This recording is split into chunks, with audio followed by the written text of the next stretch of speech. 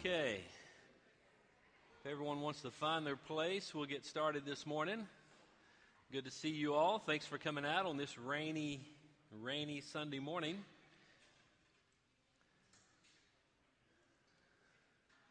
If you have your Bibles, go ahead and open up to 1 Corinthians chapter number 3. We'll continue our study there. Has everybody had a good week? Yeah? Good to have our vacationers back from Branson. You guys had a good vacation last week, and glad you're back home, and good to see you all this morning. 1 Corinthians chapter number 3. Do you remember, as way of review, what chapter number 3 is about? What's Paul addressing? You remember chapter 1 was about the Christian's what? The Christian's calling in chapter 1. Chapter 2 is the Christian's message. Chapter 3 is the Christian's church, right? He's dealing with the church and what's taking place there, and so that's what he's talking about, and we're looking at that, seeing their responsibility there, and addressing some of the issues that are taking place in the church at Corinth. So before we get started, let's just go to the Lord in prayer, and maybe before we do, if you have a prayer request, maybe a spoken prayer request you'd like to share, if you don't feel like you have to, but maybe there's something you want us to help you pray for or with. Praise, we'll take that. Awesome. Congratulations. Awesome, that's exciting. Praise the Lord for that. Awesome. Any other praise or prayer request? Either one? All right then. Did I miss somebody? I'm sorry.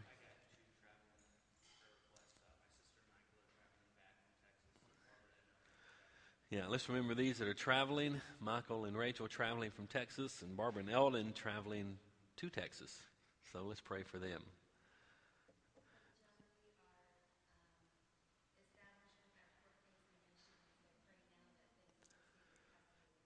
All right, let's do. Yeah, good. Let's get that, lift that up to the Lord in prayer. So let's pray for this. Anyone else? All right, let's pray this morning. Heavenly Father, we thank you so much for the privilege of prayer and just to enter into your presence and just to be able to sit with you, to fellowship with you, to bring our petitions of praise and concerns and requests to you. We thank you, Lord, for that privilege. We thank you for the awesome privilege of prayer and the fact that you are with us, you never leave us, you never forsake us, and you're always there for us. And God, we thank you so much for that. Lord, we lift up these prayer requests that have been mentioned, from the court case to the traveling to all the different ones that are on each one of our hearts. And Father, I just pray that you would hear and answer our prayers, and as we petition you by faith, trusting in you, God, to work in all these different situations. Lord, we thank you for the praise report of Bo and Sarah, and we ask you, Lord, to just continue to bless them, and thank you, God, so much for that. And Lord, we just pray and ask your blessings on our time together as we open your word and study, and Lord, I just pray that your blessings will be on our time together, and Lord, that we would glean from your word, and we would leave encouraged, and may we all grow to spiritual maturity as a result of studying your word. We ask the Holy Spirit of God that you would open up our hearts and our minds and help us to receive your word today. In Jesus' name we pray. Amen. 1 Corinthians chapter 3. Let's begin reading in verse number 1, and let's just read down through about verse number 9 or 10, somewhere right down through there, and we'll stop this morning.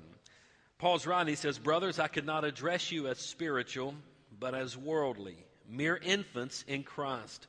I gave you milk, not solid food, for you were not ready for it. Indeed, you are still not ready.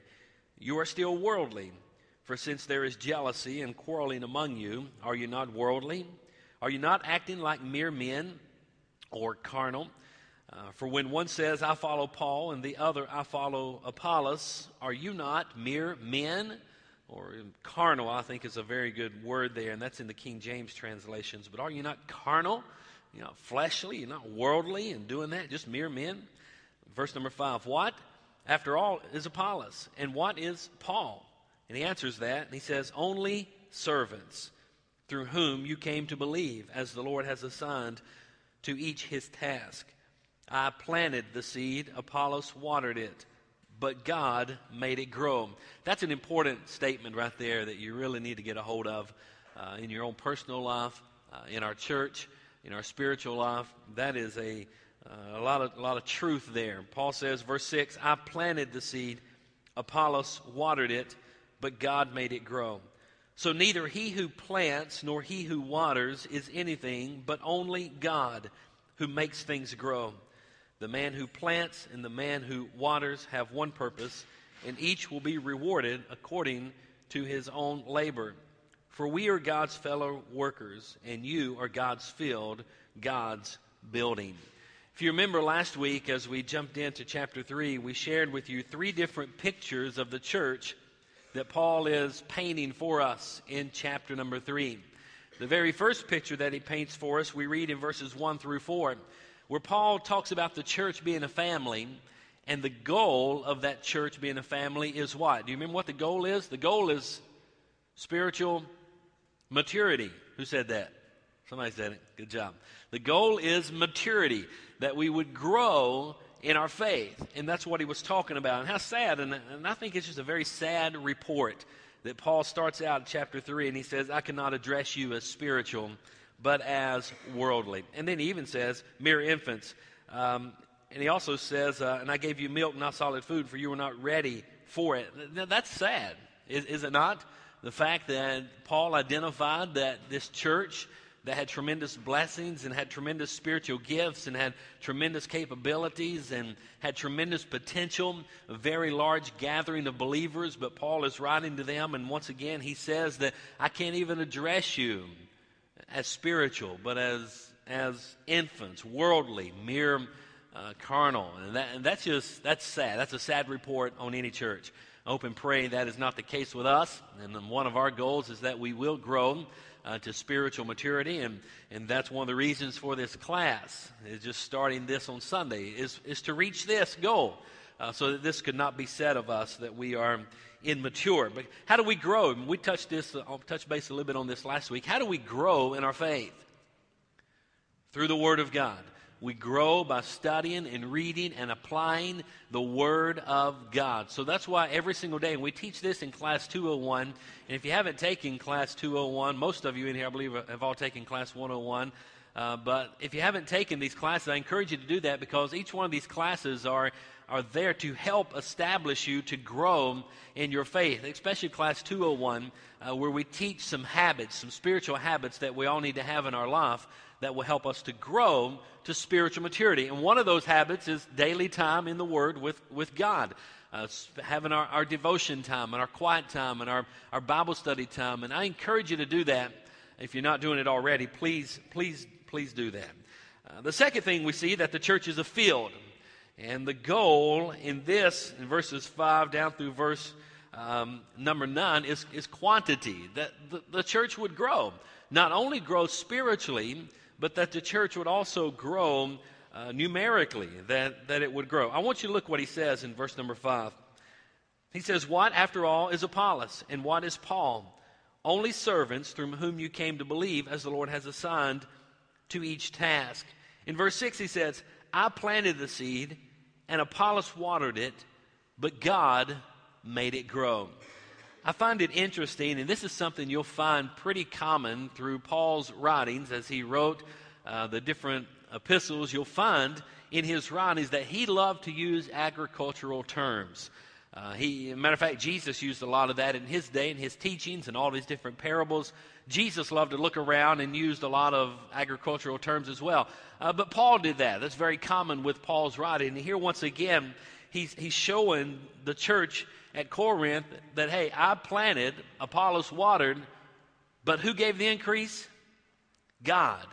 And Paul was, and by the way, why does Paul even address this?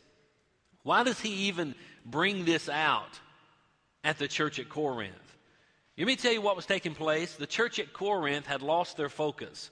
They had quit giving God the glory for the increase and the growth, and they started to looking to the men whom they thought were responsible for that growth. And some looked at Paul and said, you know what, Paul planted this church and he started this church, and therefore we're going to follow him and he's going to get the glory. And someone else said, no, I came in under the ministry of Apollos. Apollos is the one who led me to the Lord, and I followed his teachings. And another says, no, I like Peter's teachings, and I came in under his teachings. And then, of course, the real spiritual crowd said, well, we're following Jesus. We're not following any man. But the problem with most of these people in this church is that the men were getting the glory. And I think it's sad that, we don't read, and hopefully Apollos did, but I don't read anywhere where Apollos jumped up and said, hey, it's not me, it's God. But we do see where Paul said, it's not me, and it's not Apollos, but it's God who gave the increase. And that's one of the things that I think we must be careful with here at Victory Church, is that we be sure that no man gets the glory. Hello? It all belongs to God. It's God's blessings. It's God that made the church at Corinth grow, as we read in verse number 4 and 5 there. And it's God that'll make all churches grow. Yes, I believe that God uses men. Matter of fact, I shared that with you last week in Ephesians chapter 4. We're going to read it again today in 1 Corinthians chapter 12. In just a moment, we're going to go over there. And we're going to see where God gave churches people to minister, to serve. There's gifts of leadership and people that God gives to a church, but it's God that gets the glory, and it's God that makes it grow. God uses us in all of our ministries to do our part, right, where we serve. One will plant a seed, one will water, one will cultivate the soil, and then fortunately, and it's always fun to be in on the harvesting of the seed, to be able to come behind where someone's planted, where someone's cultivated soil, and where someone is watered, and to be able to harvest that seed and to bring it in. Paul's using these agricultural terms for a reason. I think he's pointing out to the church several tasks that we have in our ministry. He's pointing it out to the church at Corinth as well. And part of our task, I believe there's a fourfold task, and I've already talked about it. It's sowing the seed, cultivating the soil, watering the seed, and harvesting the seed.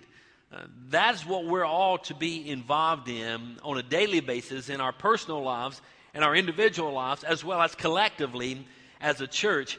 But in the end, it's not he who planted or he who watered or he who cultivated or he who harvested that gets the glory. In the end, it's God that gets the glory, okay? We're all just tools in the master gardener's hands that he's using to build and cultivate and work and bring people to Christ through his Son, or bring people to the Lord through his Son. So the emphasis is not on men, right? The emphasis is on God, and that's what I want our emphasis around here to be on. We have a lot of different leaders in our church, but we all have one common goal and one common purpose, and that's to glorify God, right? He's using us in different areas for one goal and one purpose, and that's to win people to Christ so that he receives the glory for it all. So let's keep our emphasis on God and not man. That's part of the problem at Corinth.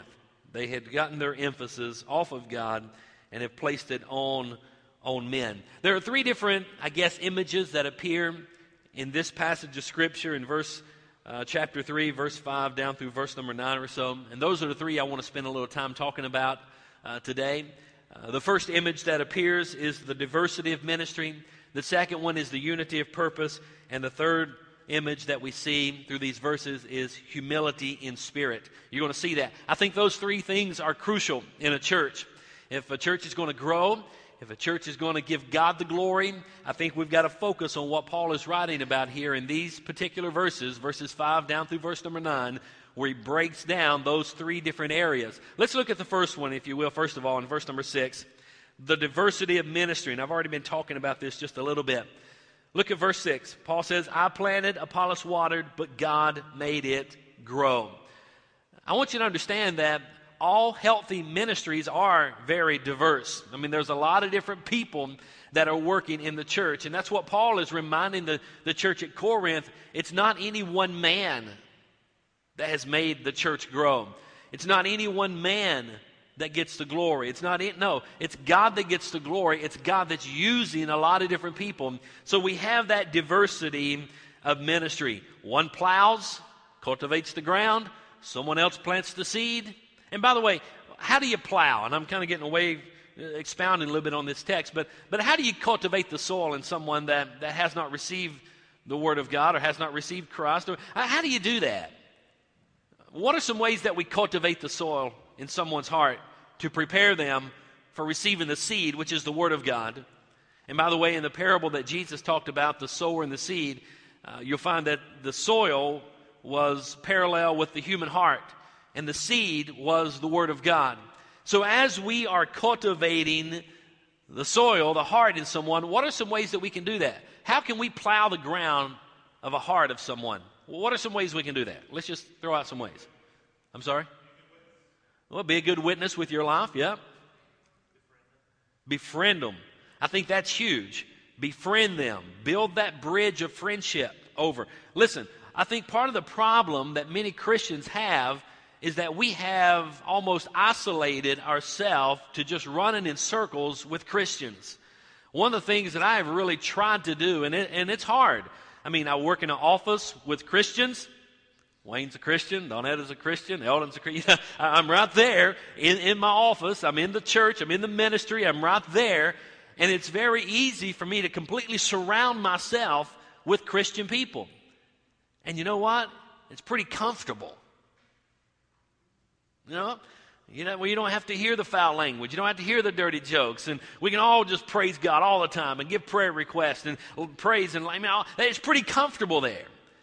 But one of the things I've tried to do strategically is to befriend someone that I know is an unbeliever and to hang out a little bit. Now, that doesn't mean that I'm going to go to the taverns and the bars and drink and party and all that kind of stuff with them. But it does mean that I'm going to do a few things. That I'm going to touch base and I'm going to befriend someone and do a few things. Why? So that I can cultivate the soil.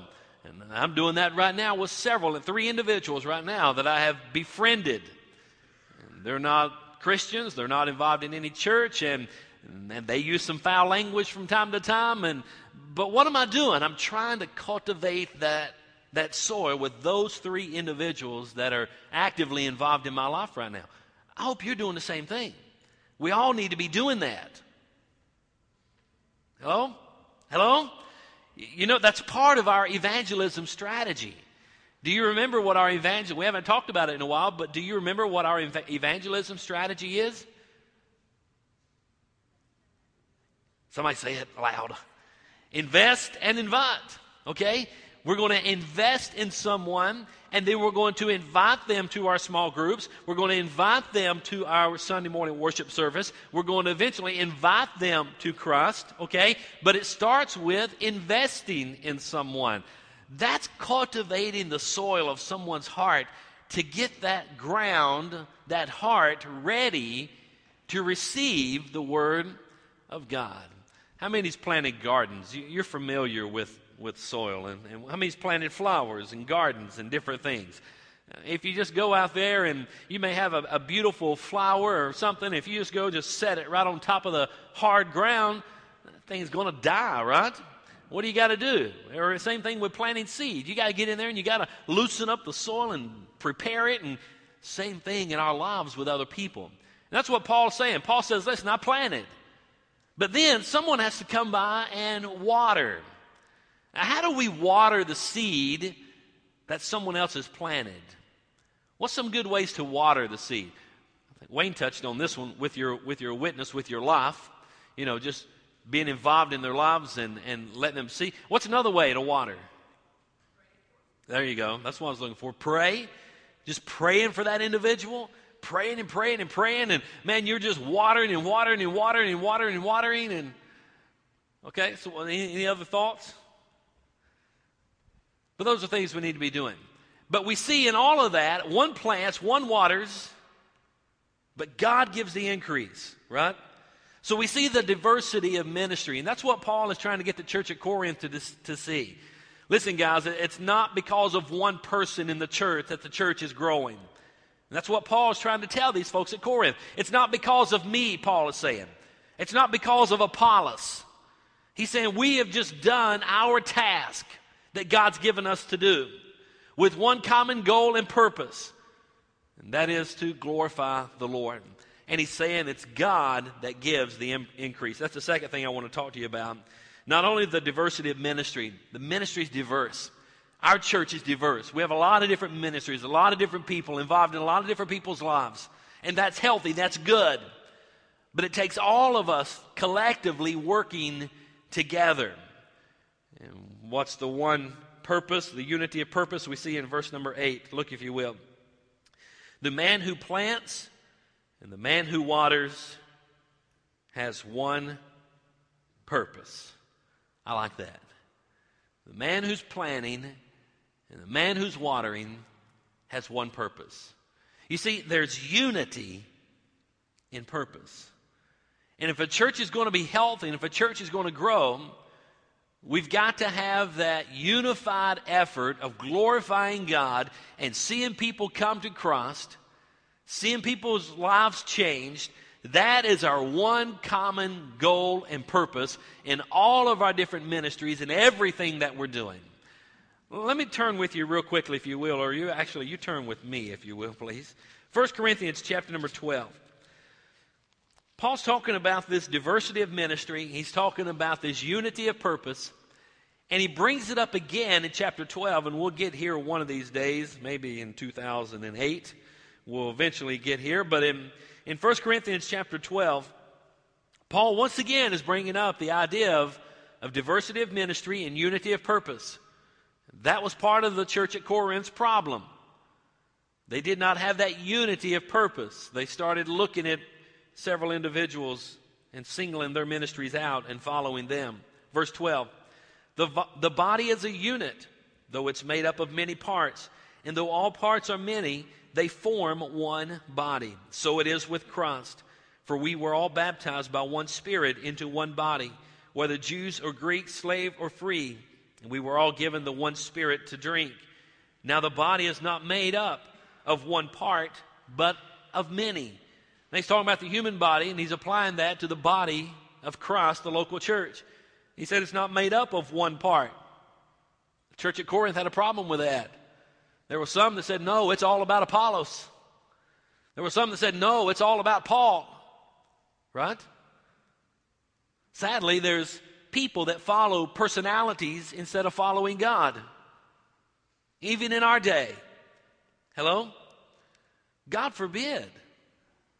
And what's even more sad is that some of those personalities that people are following are boasting in the glory of that and receiving it when they should stand up and rebuke that. Hello? Listen, the Lord used me and my wife to start Victory Church. But we were just tools in His hand.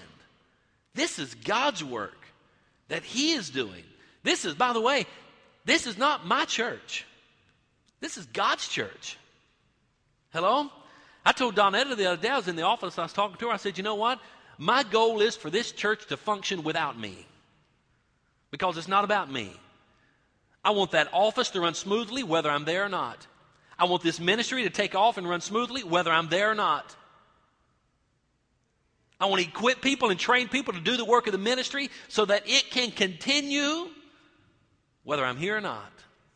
Why? Because it's God's work and it's His church. Okay?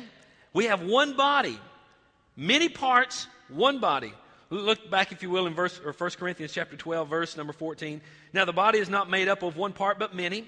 And if the foot should say, because I am not a hand, I do not belong to the body, it would not, for that reason, cease to be part of the body. Or if the ear should say, because I'm not an eye, I do not belong to the body, it would not, for that reason, cease to be part of the body. You see what Paul's saying? He's going to go on through there, and I'm going to stop right there, but I think you get the point. Paul is saying to the eye and to the foot, if the eye says, you know what, or the foot says, you know what, I'm not the eye, I'm not the visible part. I mean, everybody can see people's eyes. Nobody really sees your foot or even cares much about it, but it carries a big load. And I'm kind of, you see all that jealousy and striving that would take place within the body? It's still part of the body. It's still a functioning part of the body. It's still a very important part of the body. I mean, we all need our feet, right? I mean, I guess you can get by without it, but we're going to get by a little bit slower, right? But to be healthy and to be able to be all we can be, we need our body functioning, right? Same way within the church. There's different parts. Some are more visible, some are not. But everybody is important. And we all have our area of ministry. That's where the church at Corinth had lost their focus. That's why if you go back to chapter 3, you'll see where he talks about how there is, in verse number 3, he says, you are still worldly, for since there is jealousy and quarreling among you. Oh, how does that jealousy rise up? That jealousy rose up because the church had lost their focus. They were looking at men instead of God. Okay? Well, he's getting all the attention. It's not about that. It's about God and glorifying him. Okay? So Paul is bringing out this diversity of ministry. He's bringing out this unity of purpose. And then I like verse 6 and 7. And I know I've already talked about this, but we're just kind of concentrating on this particular passage of Scripture.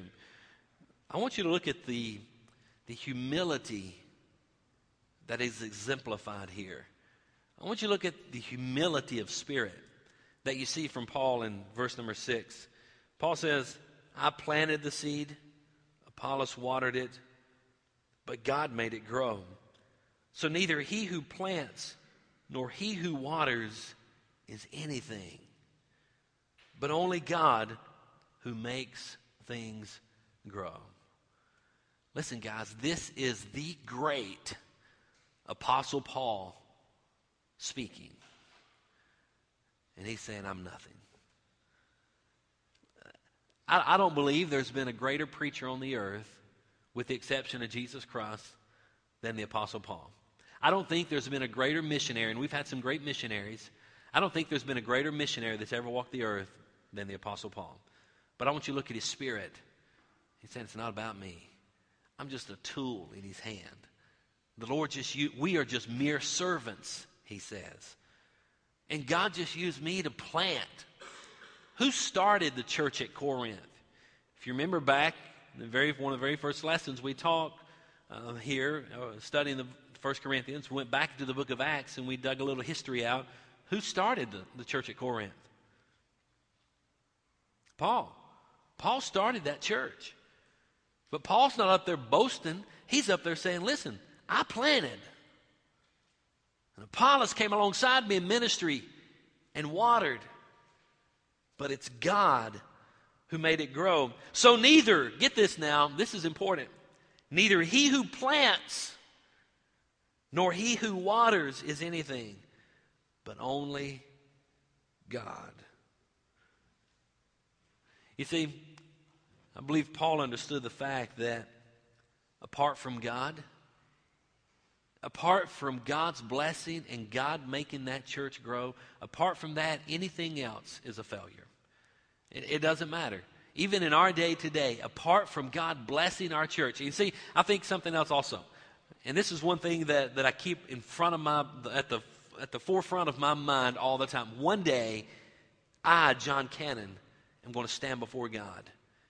And I'm going to give an account of my personal life. And I'm also going to give an account on how I led this church.